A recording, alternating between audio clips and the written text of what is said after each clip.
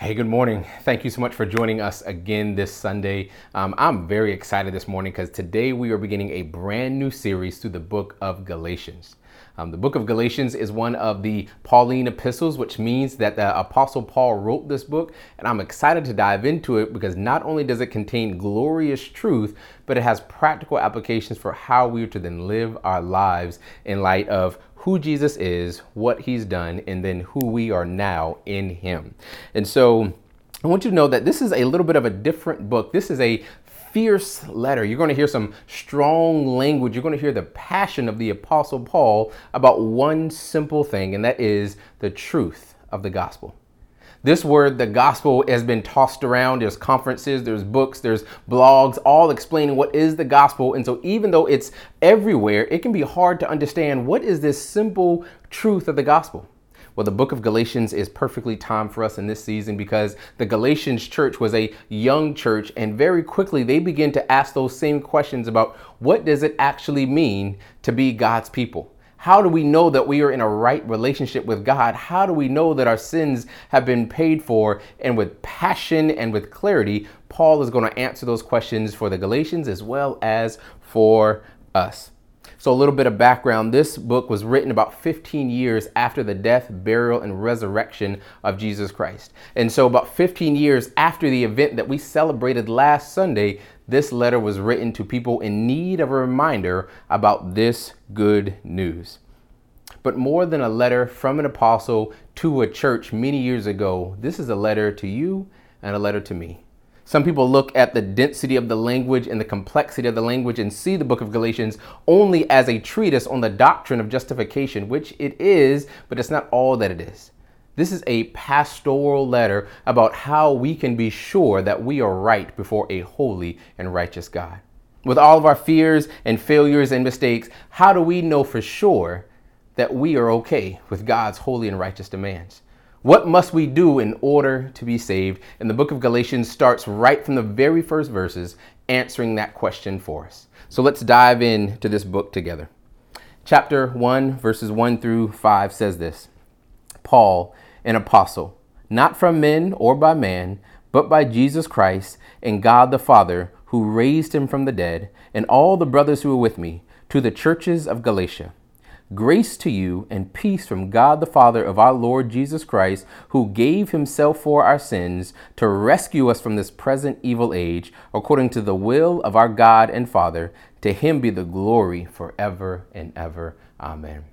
Now, if you were like me when I was a younger believer, I would see these greetings that Paul is likely to do in a lot of his books, and I would kind of skip past these. I wanted to get to the meat of the letter. And so all these, hey, how you doings? All these, hey, this is Paul the apostle writing another letter. That didn't really interest me. I thought the meat of the letter was later on.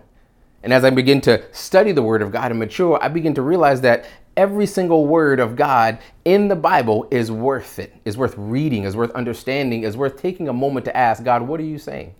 And Paul's introductions are no exception. And here we have a very familiar formula from Paul. And most of his letters, that he wrote 2/3 of the New Testament. And so in most of his letters, he starts his books the same way. Paul saying who he is, an apostle or a servant or an ambassador of Christ, giving some title for himself. And then he writes to whom he's writing to the church of Colossae, to the Ephesians, and now here to the Galatians. But in every single intro that he writes, you see a little bit of a foreshadowing about where he's going. And in verses 3 and 4 and 5, we actually get the entirety of the letter. In these 3 short verses, Paul is going to unpack for us where he's going in the rest of this book. So let's take a moment and pause right here and see what he has to say to us. It says, grace to you and peace from God, the Father of our Lord Jesus Christ. Now, what does that mean? Is that just a Christian cliche, that grace and peace to you? What is Paul beginning to do right here? Right now, Paul is going to unpack the fullness of the good news of Jesus Christ, and it starts with the words peace. What does it mean to have peace with God?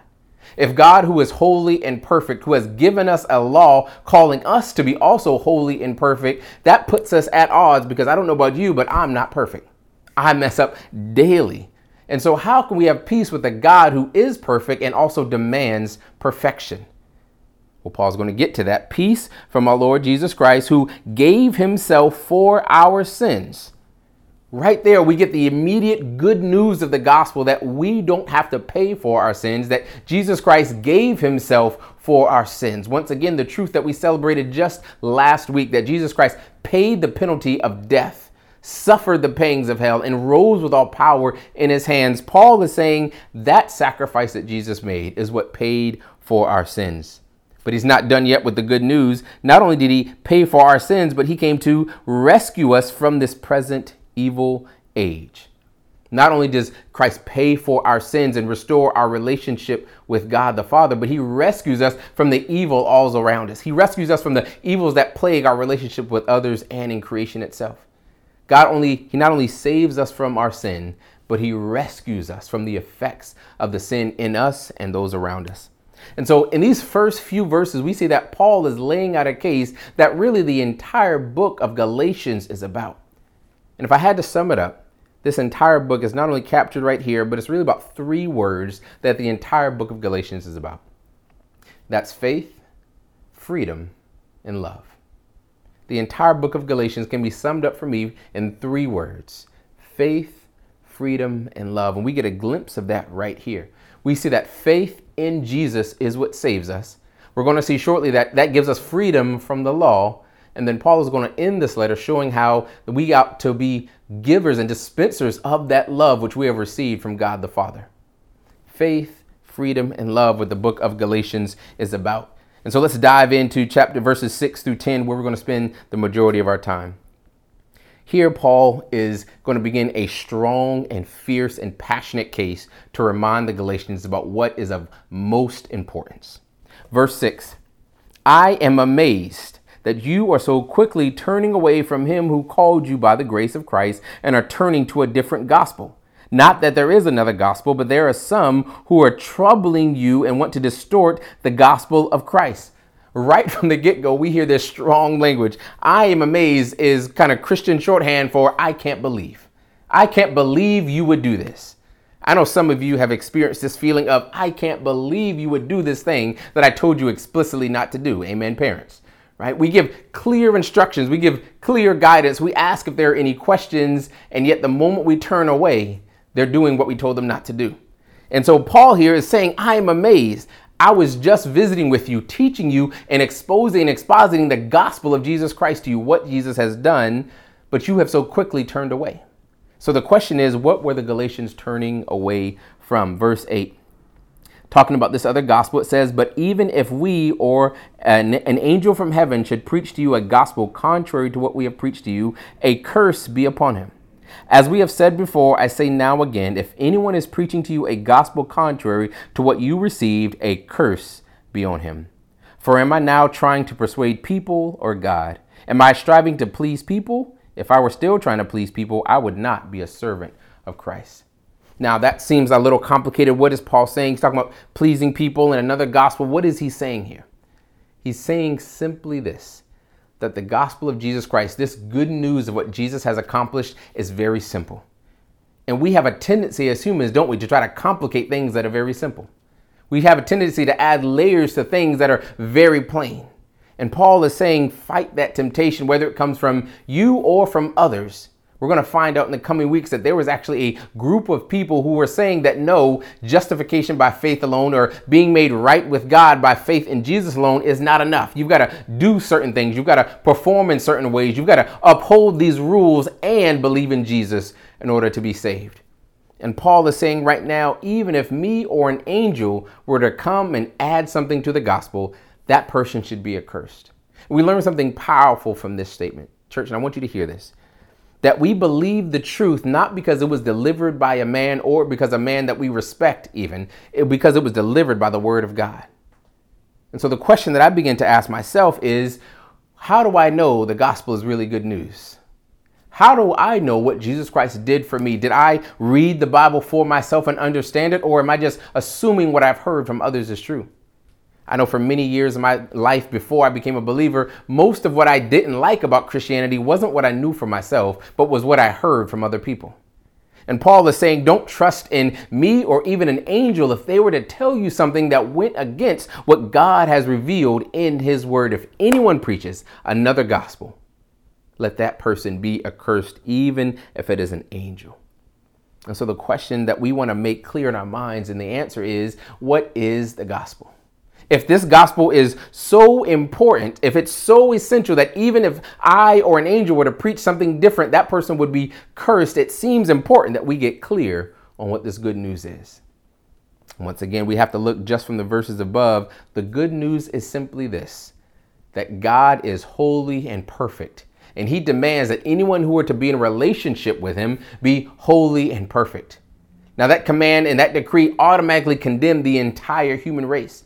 And so God gave a law, not so that we could be made right with him, but so that we could see how far we are off. You see, the measuring stick of God's commands isn't so that we can be made righteous. It's to show us that we are wholly unrighteous. I remember talking to my son just the other day, and I remember some of the things that my parents used to say to me that I kind of find myself saying to them. And one of those things is, when can I do this? My son is asking, when can I do this? When can I do this? And my mom used to always say to me, oh, you can drive when pigs fly, right? Or you can do this when, this impossible thing happens. And it wasn't so that I could one day look out and see that one day pigs will fly. It was to realize that it was impossible, that this thing would never happen. And so sometimes we look at these laws and commands of Scripture, we look at them as possible to keep. And if only we kept enough rules, God would accept us. If only if we kept enough laws, God would accept us, because the Bible says if we do these things, we will be made right with God.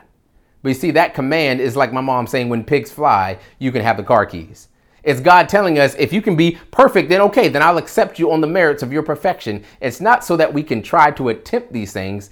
It's to show us our need for a Savior. You see, for thousands of years, the Jewish people and the Israelites tried to keep God's law, and time again, they failed and they fall short. Just like we try to do the right thing outside of Christ and we fall short. But what is the answer then? If perfection is the standard to be in a right relationship with God, and we've been given the standard and none of us are able to keep it, then what is the answer to our soul's problem? That's why this news is called good news. Because God didn't leave us in that state. He himself came down in the form of a man, Jesus, lived a perfect life that we should have lived, died a criminal's death that we should have died, and then rose with all power in his hands, proving that he was who he said he was. And then he took that righteousness that he earned by keeping all of the law and being the fulfillment of the law and giving it to us for all who would put their trust in him. And so Paul is saying what is needed is not a keeping of the law. That's not good news, because who can keep all the rules and commands of even our own lives? Even when I was an unbeliever, I had my own set of rules. Maybe you do too. Where you kind of said, okay, this is the line that I'm not going to cross. I'll lie, cheat, and steal, but I'm not going to skip school. Like that's too far. I'm not going to do this thing, and that's too far. Even the morality that we make up for ourselves, by ourselves, we can't keep. We end up breaking our own laws and our own commands and our own moral stances. So all of us have broken God's law. And if that was the way to be right with God, all of us would be damned. But Paul is telling us to stay fixed on the good news that Jesus died for us, that he paid our penalty so that we don't have to. And look at verse 10. This is not an unrelated truth. Look at verse 10 again. It says, "For am I now trying to persuade people or God? Am I striving to please people? If I were still trying to please people, I would not be a servant of Christ." Paul here is saying that this gospel, this good news seems almost too easy.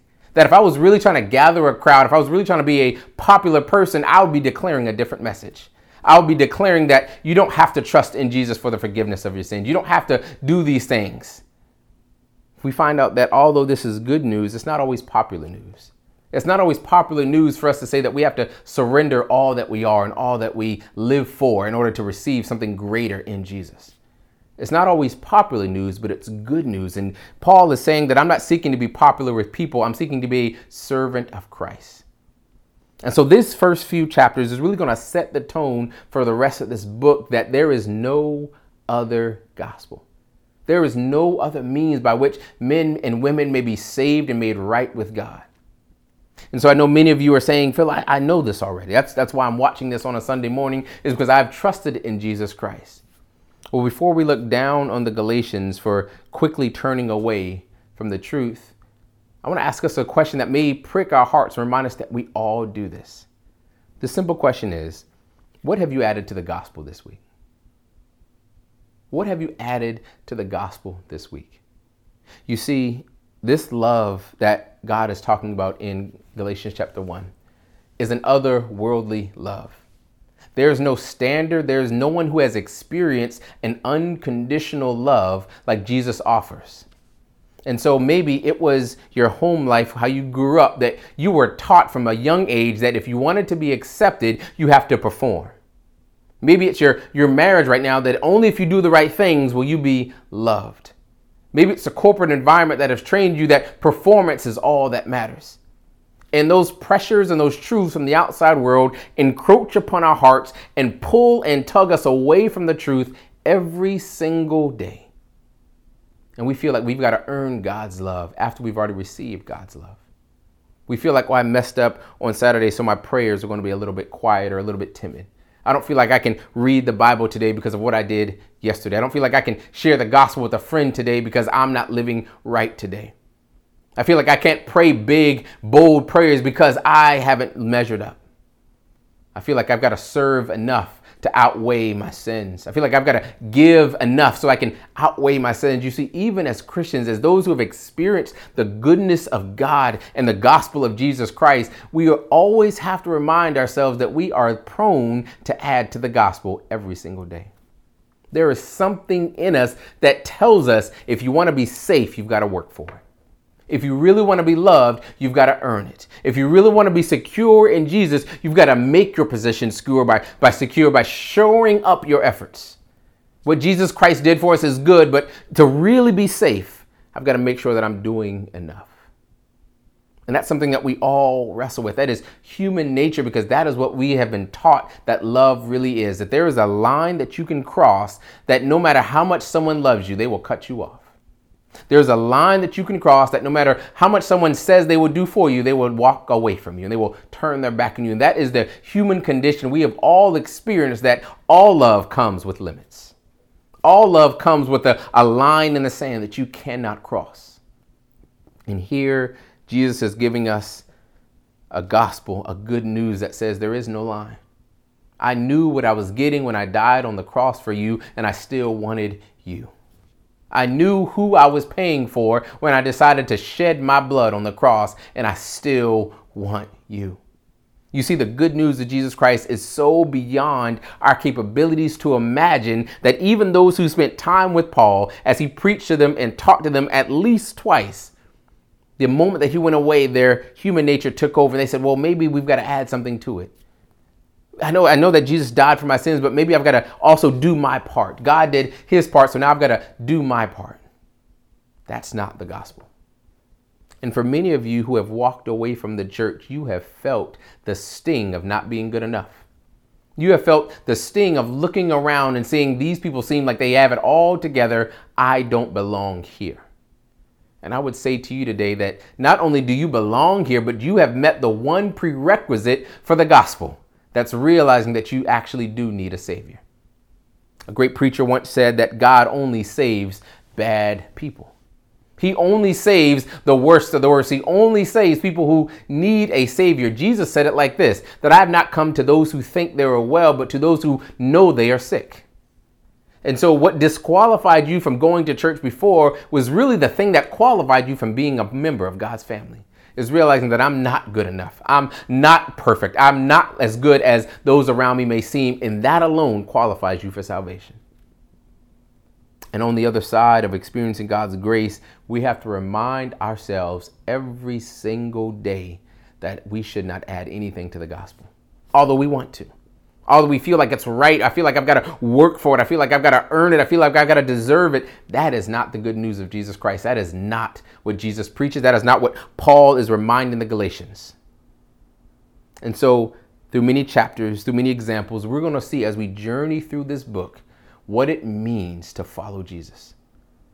What it means to not work for love, but to work from love. What does it look like to submit rather than to strive? What does it look like to believe and have faith rather than to earn and work for it?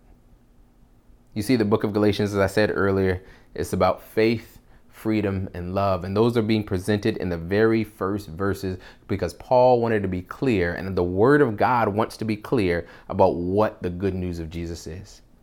Now, there's lots of questions that we've got to answer. Where does works play into this salvation? How then should I live my life differently because of what Christ has done for me? What about other competing ideologies? What about the Old Testament laws and commands? What do all these questions mean? What do I do with all these things? And Paul is going to answer systematically each one of those questions and concerns. So if you have those questions, if you're thinking, okay, what do I do now? Tune in, stick around, because as we walk through the book of Galatians, Paul and the Word of God is going to address these questions, instructing us how we're to live in this life and what truths we are to hold on to.